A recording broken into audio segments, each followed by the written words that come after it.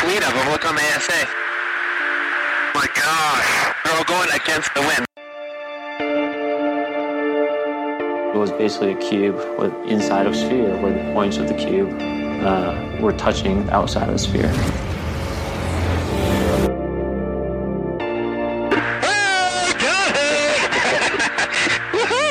Roger. There's troubleshooting.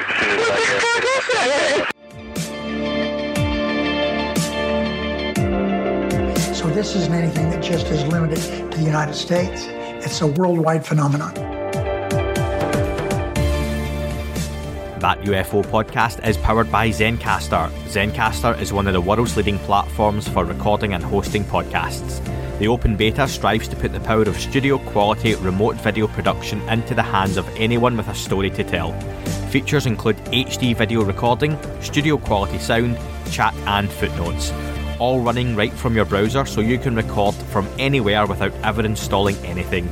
Check out the links in the show description to find out more.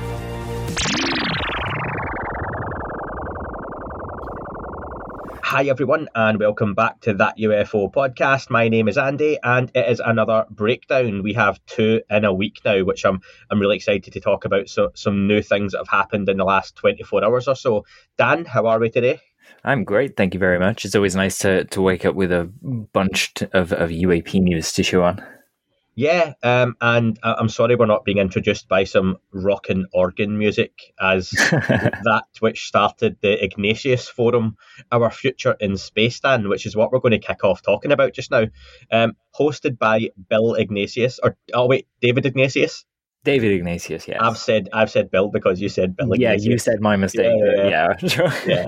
I thought that was a joke. So myself and Dan, both until seconds ago, thought it was called the Ignatius Forum because it was like pretentious and it was insert Latin word here, forum. But no, it turns out that's the guy's surname. So there we go. We learned something new. Powerful surname. Icarus, Ignatius, you know? It's a big surname, isn't it? David Ignatius. Wow. It's like his nickname. Oh, Ignatius? Yeah, what a guy. But yes, so this was, it wasn't overly hyped or anything. We knew it was coming up and we saw some notable names were attached to it. There was, of course, Bill Nelson, NASA administrator, Avi Loeb, who is heading up Project Galileo, professor of science at Harvard, Jeff Bezos, evil billionaire, owner of Amazon, and the current DNI, Director of National Intelligence, Avril Haines. We also had, I'm just going to throw the name in, David Wilkinson from Durham University. He was talking about he's a theologian and astrophysicist. I forgot the English guy. That's terrible. Nothing behind that, folks. But yeah, listen, I will be honest, cards on the table. This happened hours ago, and just due to recording constraints and times, I've not managed to watch the full thing yet. I've watched a good portion of the first half, and I've seen the stuff that's noteworthy, and then Dan's going to fill in the blanks for us. But Dan, for a kickoff, what was this event and why was it happening? So this event was really... I'll read the description of the event and that'll kind of give people an idea. Because it wasn't just a UAP-focused event. The description says, space is the new frontier for humanity. NASA is planning a new generation of exploration. Scientists are debating the possibility of extraterrestrial life, and military planners are developing weapons for space warfare. What does this space rush mean? At a moment when private citizens are launching spaceships, and the Director of National Intelligence has released a report assessing unidentified aerial phenomena. As we look towards the heavens, what does the possibility of life out there mean for our religious life? Cool. So you can see that touches on, basically we're talking about private industry. It almost kind of gives us the answer for why now, when we ask this about the UAP news coming out. That summarizes that we're on the cusp of kind of breaking into space as the new frontier. We look back and think of Columbus and Sir Francis Drake kind of, going around the world, and that's in front of us for space. We're going to get to see that happen. It's pretty exciting. Now, it started in quite a grand, or the whole thing was hosted in quite a grand setting. It's in a big cathedral. There was the organ music, which started the whole proceedings. And we are greeted by the very reverend. What makes someone a reverend or a very reverend? Do you know?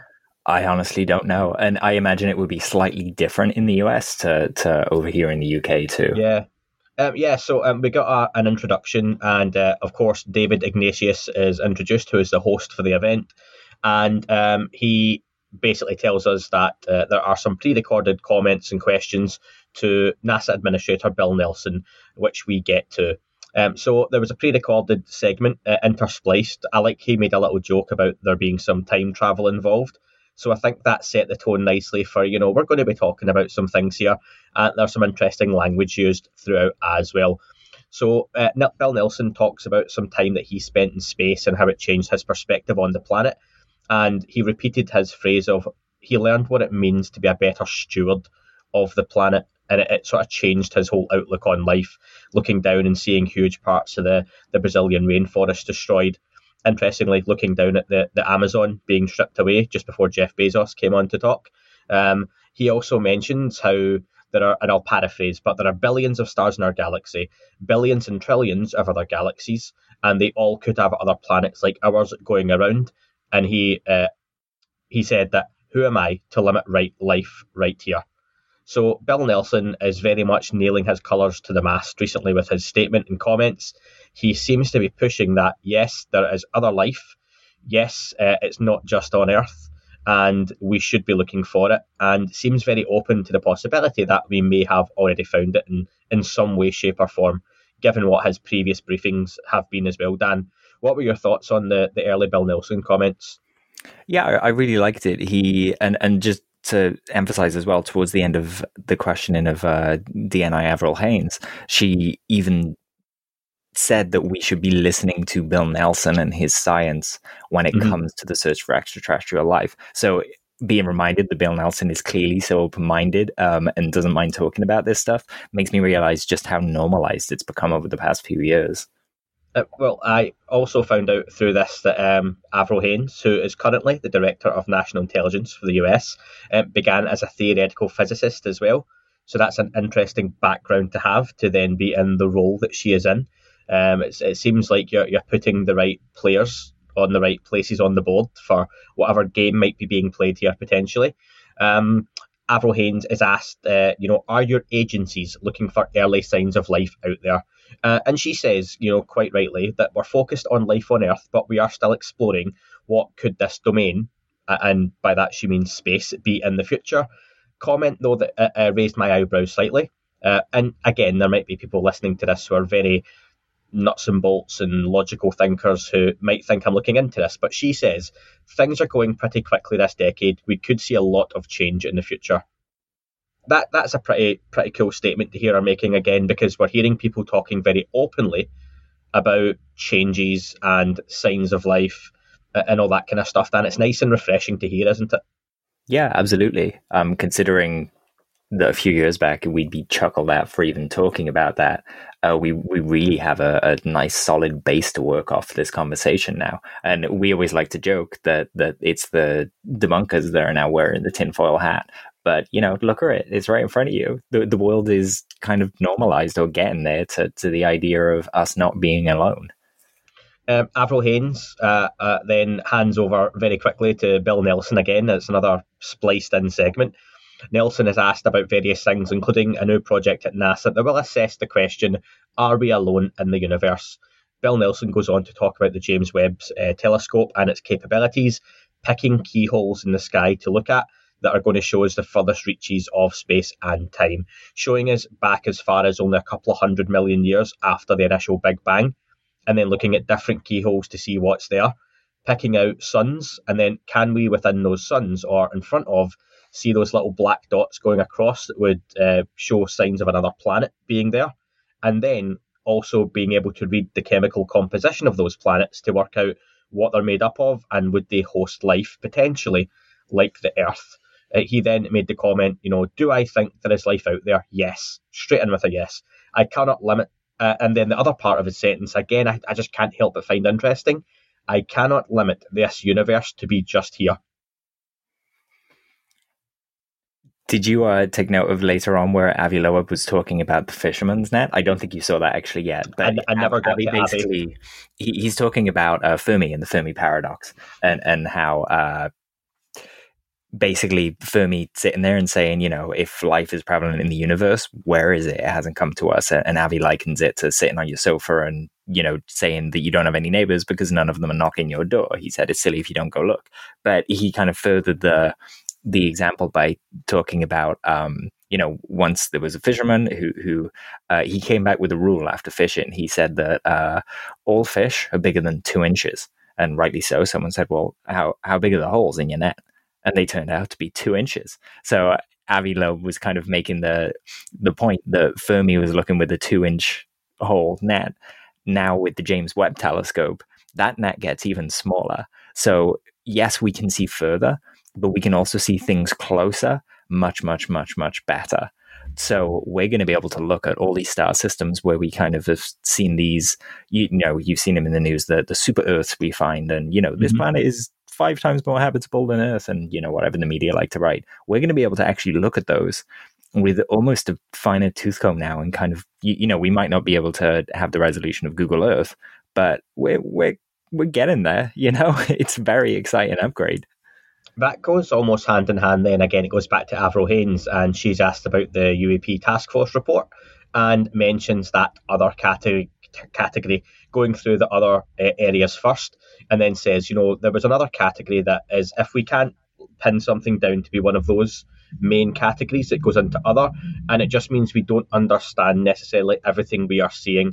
But within that, talks about how the technology that they have to study these things, much like the telescopes have had in the past, it isn't up to scratch, isn't able to see and record the data as well as we need to classify some of this stuff. And let's be honest, that doesn't mean when we do have that tech that we are going to be able to classify all of that, or able to categorize this stuff as proper UAPs, because it could very much turn out to be that, again, some of those 143 cases, some then turn out to be drones or Chinese tech or Russian tech potentially, but they're still going to leave a sizable chunk, which are going to be truly anomalous. Yeah, absolutely. We only need to look at, we don't tend to make senses for things until we realize that they could be there, and then we start trying to sense them with stuff. And a great example of this from the last few years is LIGO, a gravitational wave detector. I've spoken before about how, turn the clock back 15 years and you'd be laughed out of a university for saying that gravity waves exist. Now it's just a de facto thing that they exist. We know they're there. So we're going from LIGO, and in a few years NASA will be launching LISA, and LISA are basically 3 satellites that will orbit the Earth, and they'll kind of make a triangular constellation, and between all of them they will make up a sensor that detects gravity waves. So we're going from something that's a few kilometers long on the surface of the Earth, where we've got all sorts of noise that we have to sort out, to putting it in the vacuum of space and having it much more sensitive. That kind of progression, it's happening in a lot of places at once. So we're going to start seeing things very differently soon, I think. Do you think DNI Haynes meant to choke on the word extraterrestrial the first time she said it? Did you notice that? I did, yeah. What was the sentence? She said, there's always the question of, is there something else that we simply do not understand that might come extraterrestrially? That was, she kind of stumbled over her words. And I mean, if you're going to stumble over any word there, that's the word to be nervous about, right? But wow, she's the director of national intelligence alluded that it could be something extraterrestrial. That's it. I don't think it was necessarily the gravity of the word she was using. I think it was a big word, extraterrestrially. That's a hard word to say, but it's a hell of a word to be coming out the mouth of the DNI in any way, shape or form. Over Biden running away from the podium, Yeah. And let's be honest, the only time we ever hear extraterrestrial or AT again in the past, and this is what we're trying to state here, the gravity of this talk and the setting and the people being used, is it's usually in a jokey comment or a throwaway line about, what do you think, it's some sort of extraterrestrial? Ha ha ha ha ha. And everyone in the press room laughs. And no, we've got some serious people having really serious conversations and then throwing in that, do you know what, extraterrestrial as a serious possibility for what may constitute some of those sightings and some of those events that are happening with the US Navy, the US Air Force, and others as well. Bill Nelson also talks about us going back to the moon to allow us to get to Mars more efficiently. And Bill Nelson basically says that going to Mars will help us understand who we are, what was before us, and potentially what will be in the future. Again, interesting comments, Dan. Yeah, I'm just going to touch on something Avril Haines said just before I talk about that. Just that when she was talking about the different categories and how things end up in other, we've discussed in the community a bit whether they were kind of deductive categories or whether at any point something could go in any of the categories. And in this conversation, she actually makes the point of, no, we've been through all of those categories and now it's in other. It's not a case of, we just don't know what it is, so it's none of those, it's in other. It's been judged to not be anything other than other. I've said other too much. Yeah, other. Yeah. Other. Bill Nelson also mentioned about how the US and Russia have a really great relationship working together in space, which I thought was interesting. He was down about the prospects of China, joining the cooperation. But that's a lot more positive than people would think, right? You wouldn't kind of get that kind of, yay, we're working together from Biden, for example. They're able to stay outside of that political sphere and say, okay, how can we make the world better together? In the space station aside. Just yesterday, Dan, the US and China have agreed to work together on one of the climate protocols or climate change bills. So again, you're seeing movement outside of the normal political spectrum as presidents and leaders stand on podiums and need to talk down about each other's countries because of various different issues. But it looks like there are some areas that they can get behind each other and talk. It tends to be more in the areas of science, which is great to see. Yeah, absolutely. And this is all happening in the age of communication where, the governments can't really, some governments do, they try and limit communication of their people, but, people tend to find a way. And it's inevitable that, we're all going to be communicating freely. What that struggle will look like, I don't know. But I think eventually, you'll be able to see top secret scientists from China working with top secret American scientists and Russian scientists and all sorts of countries that we probably haven't heard about as well. So Dan, this is where I tap out because I haven't seen the rest of this conversation just between work and everything else. I've only managed to see so much. Now, Jeff Bezos from Amazon was up, but I think like you mentioned earlier, this was not strictly a conference to talk about UAPs. This was very much about our future in space. Jeff Bezos, along with Richard Branson and Elon Musk, have all in their own vehicles recently had various escapades off to orbit, space, depending on your definition of space. Some of them may have reached it, some of them may have not. But obviously Jeff Bezos, given that recent achievement, has a place in this conversation, maybe looking at a more commercialised space travel as well. So what was Jeff Bezos saying from what you managed to gather? So, I've got to mention his incredible quote of, "This is the most precious planet in the world." That they were the words of Jeff Bezos. Available now as a T-shirt on the Redbubble. He was talking about the overview effect and how he basically wasn't ready to feel what he felt when he saw our fragile world beneath him, basically. Again, it makes me think of Contact and the rich people going to space and realizing what good they can do. Hopefully, Jeff will, help a little bit more and stop his workers having to be in bottles and so on and so forth. Dan, he could have gone to space and had a moment of epiphany and thought, do you know what? Everyone gets free Amazon Prime from now on. No one pays for deliveries, but he didn't. He went up there and thought, my God, that's a beautiful world down there. Anyway, it's still $7.99 a month. He was up there for 4 seconds. That's not a lot of time to think about it, I guess. Avril did mention as well. She said she spoke about needing to establish frameworks for the kind of the way ahead, and she spoke about how Earth and space aren't disconnected domains. That made me think of transmedium travel vehicles. I just thought I'd mention that because she seemed, if they're joined domains, inevitably we're going to want vehicles that can operate in both. And we might know some places where that technology could maybe be found. Where? Well, we'd have to I guess get the raffle up to a couple of million, and then ask Lou Elizondo for for the location. Maybe, I don't know. The Jeff Bezos also said he was asked about ET coming here to visit, and he made a pretty damning statement. He said, "Have we been visited by the extra solar intelligences? I very much doubt that." So, for anyone curious whether he was going to start funding the Galileo project, it seems like no, unfortunately. But you never know with these events. He was there mixing with all the people who could pitch this research in the correct way. So who knows what happens? The Expanse was saved because they were at a party with Jeff. So something could come of it. David, let me just ask you on that. Do you think there's this automatic assumption that when people reach that elite status, like a Jeff Bezos, an Elon Musk, a Richard Branson, that they must be in on all sorts of secrets fundamental to our planet or otherwise, and they would know all this information? So people get surprised when they poo-poo or ridicule the ideas of ETs because you think they would know. But is it just a case of these guys at the end of the day are very much businessmen? Yeah. And unless you're a Bob Bigelow type, you don't necessarily care about ET because it's not making you money.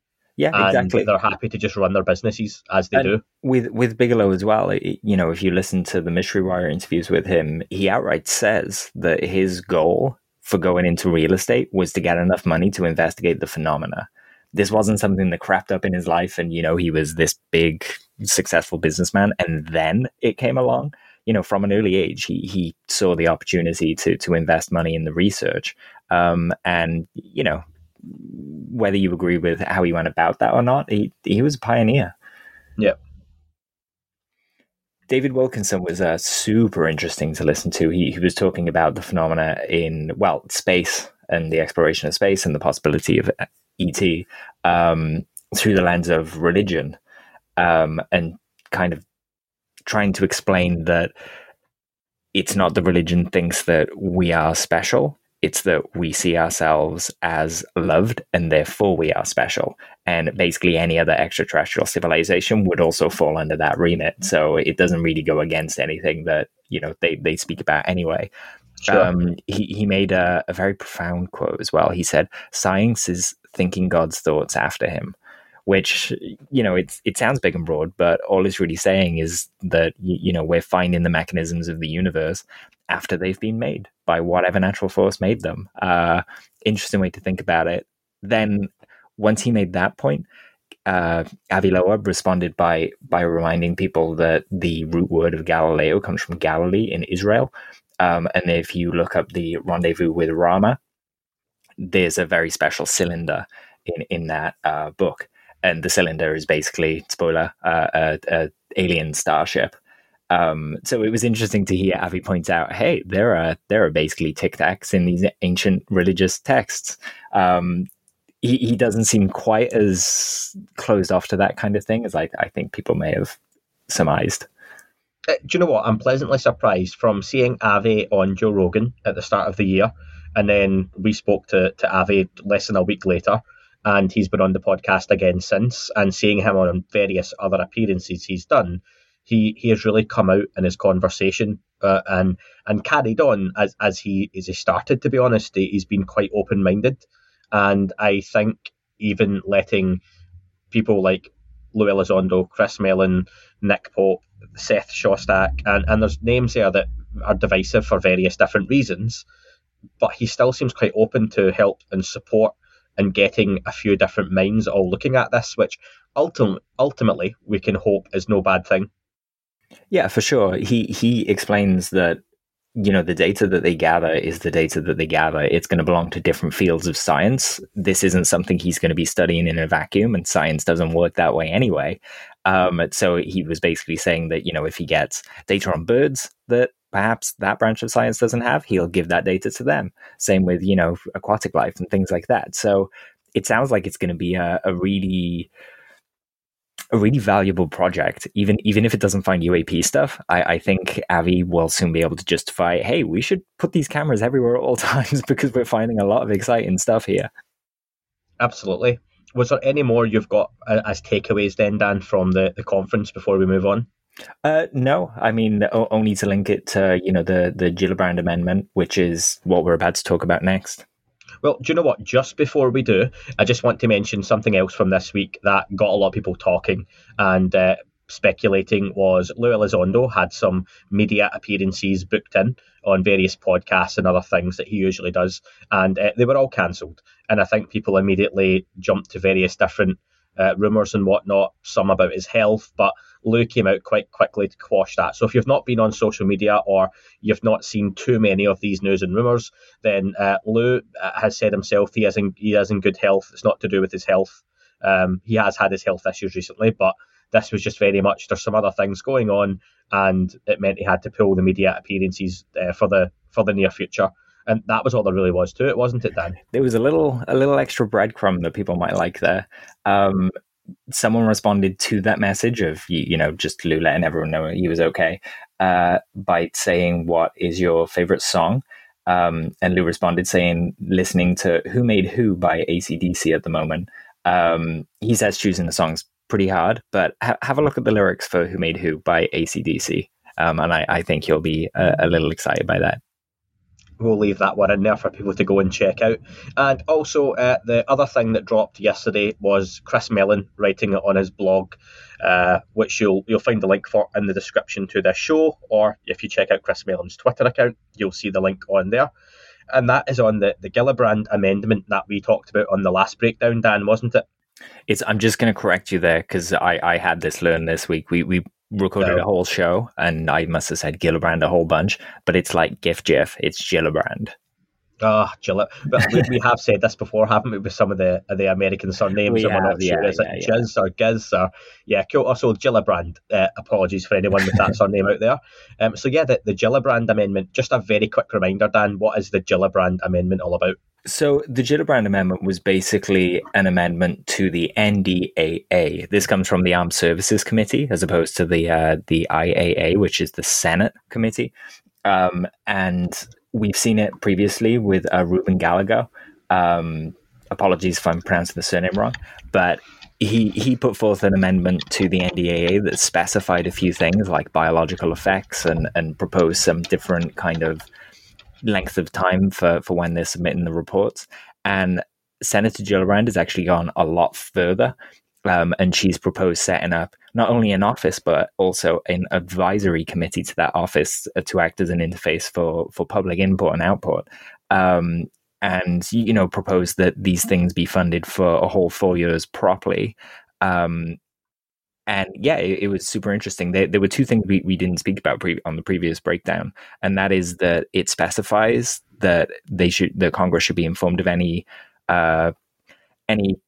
progress on capturing or exploiting the technology, which is, I worry that we're being a little provocative towards it sometimes, but also to set up actual proper field investigations.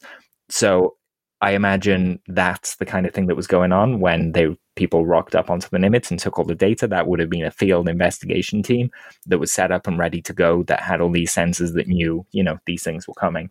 But whoever that was, we do not know. Yeah, two things I took from the article, which, again, the first one sort of explains about the Gillibrand Amendment and in Chris's words, why it's so important. Obviously, and this is me quoting, obviously when the info doesn't reach the UAP task force, it isn't likely to get to Congress either. The Gillibrand Amendment helps to address this problem by clarifying and expanding the definition of UAP and covering the scenarios where the task force is denied access due to classification.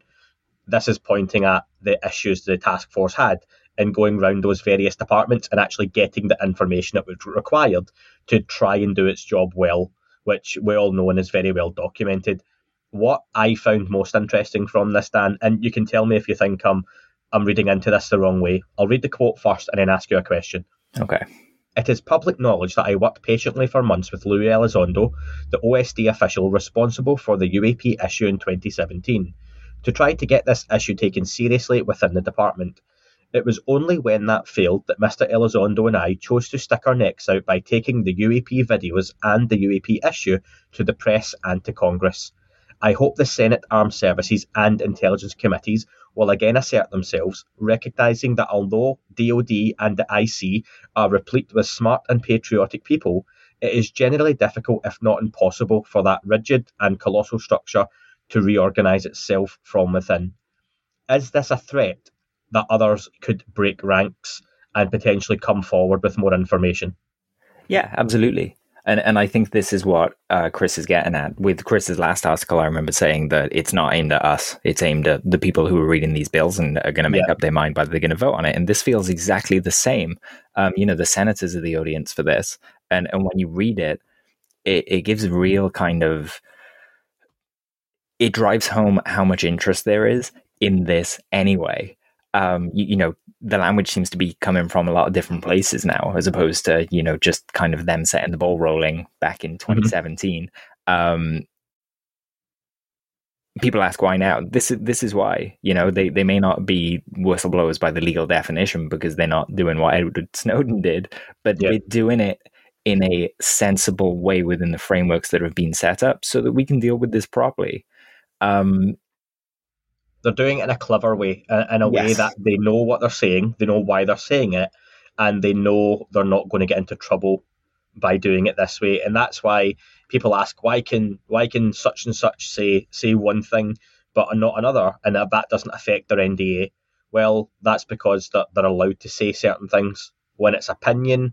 Again, I don't doubt sometimes people give us quotes or comments or breadcrumbs, if you want to call them that are shrouded or wrapped with a little bit of untruth or a little bit of false information, but the bulk of it is correct. But just by giving us that 20% mistruth, it allows them to get more information out there, and that's a good way to start a conversation as well. Yeah, for sure. And I remember when the preliminary UAPTF report was released, and a lot of people were dissatisfied with it, but that dissatisfaction has clearly played into the language that we're seeing in this amendment. They now know, before they didn't even know they wanted a UAP report. Now they know what they want a UAP report to start looking like. And that, with the Gillibrand Amendment, includes a public unclassified report. We got to start somewhere. But if you disagree with the language, get in touch with your officials, tell them that. We can make another amendment. This is the whole process. But you've got to speak to the people who can actually affect that change. One thing I found interesting was where Chris spoke about the fact that a lot of departments are reluctant to spend money on UAP research because it's not specified in the language. And that's such a typical red tape thing, right? Everyone wants to do the work, but because the word isn't on the page, they're like, oh, we might get in trouble for using the money for that. This fixes that. Yeah. And I think, in finishing up as well, that with the amount of people now coming out and seemingly supporting UAP or UFO investigations, however you want to word it, and the why now question, I think a lot of it is down to these politicians and high-ranking officials and senators and congressmen and women. They are seeing these videos and photographs that we aren't. They're seeing the 23-minute video. They're seeing the video of the object 50 feet from the craft, all this stuff or from the aircraft that Lou talked about in his GQ article just recently as well. So the 23 minutes of sci-fi that we hear about, people like Rubio, Warner, Gillibrand and others, they're coming out of briefings having saw this. Yeah, it's frustrating we aren't seeing it, but right now, these people are able to make bigger moves than we are. We can help and support and make noise, but ultimately they are going to open the doors to allow these to move forward in the big ways that we need. So if that has to keep happening for now, then great. If anyone wants to send us anonymously one of those 23-minute videos or footage of an F-18 pilot with a huge UFO next to his craft, then please be my guest. We'll keep it secret. But until then, Dan, it's been good having another breakdown. Yeah, it's been great. Helped me understand this a little bit more as well. And again, thanks to everyone else getting in touch, asking for our thoughts, and we will speak to you soon. that is all for this week's show. Thank you very much for listening. Please remember to leave the podcast a review on your chosen platform. You can like, retweet and subscribe. That would all be very much appreciated. The shows are being uploaded onto YouTube as we speak more and more. You can sign up at patreon.com/That UFO podcast to access the shows ad-free as well. Please get in touch on Twitter, Facebook, Instagram, That UFO podcast. Of course, on Twitter, it's at UFO UAPAM. And again, folks, as always, keep looking up. You never know what you might see.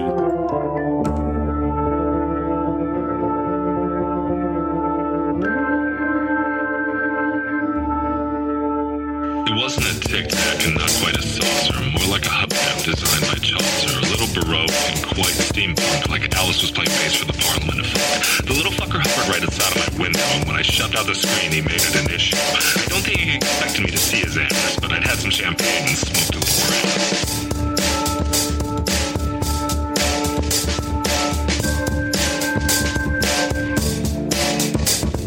Meditated gamma state full on meta. Can't imagine how it could have been any better. I got to the top of the stairs and there he was. Like, you awake? I was about to abduct you, cuz.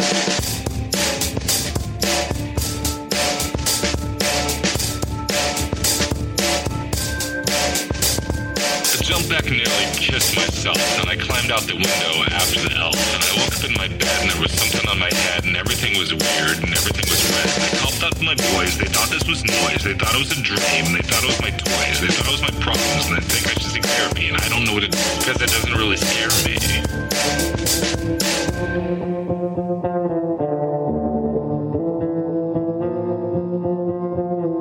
If you really want to know who I think they'd be, I think it's you and me and us and we